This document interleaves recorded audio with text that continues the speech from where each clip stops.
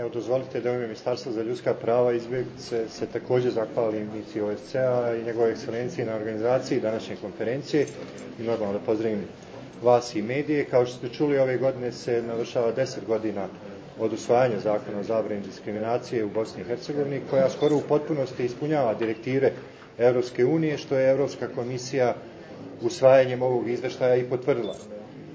Mnogo toga je u posljednjih 10 godina urađeno, ali nas očekuje još puno izazova i posla u sljedećim godinama.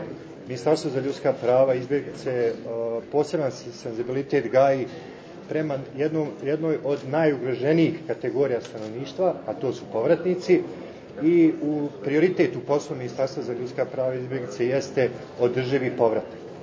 Kad kažem održivi povratak, nije to samo gradnja kuća, odnosno da ljude smjestimo u te kuće, nego je i poštovanje ljudskih prava, odnosno poštovanje slobode govora, slobode da ima pravo na posao, na zapošljavanje, na slobodu vjeroispovijesti, sve ono što podrazumijeva neka osnovna ljudska prava i dostojanstven život tih ljudi. Znači, mnogo će se u sljedećem periodu i mnogo je do sada urađeno u tom poslu, odnosno na tom poslu. Ono što je bitno jeste da današnja konferencija potvrđuje zajednički nastup misije OSCE-a, Ministarstva za ljudska prava, odnosno vladnog i nevladnog sektora, da zajednički radimo na suzbijanju diskriminacije u Bosni i Hercegovini.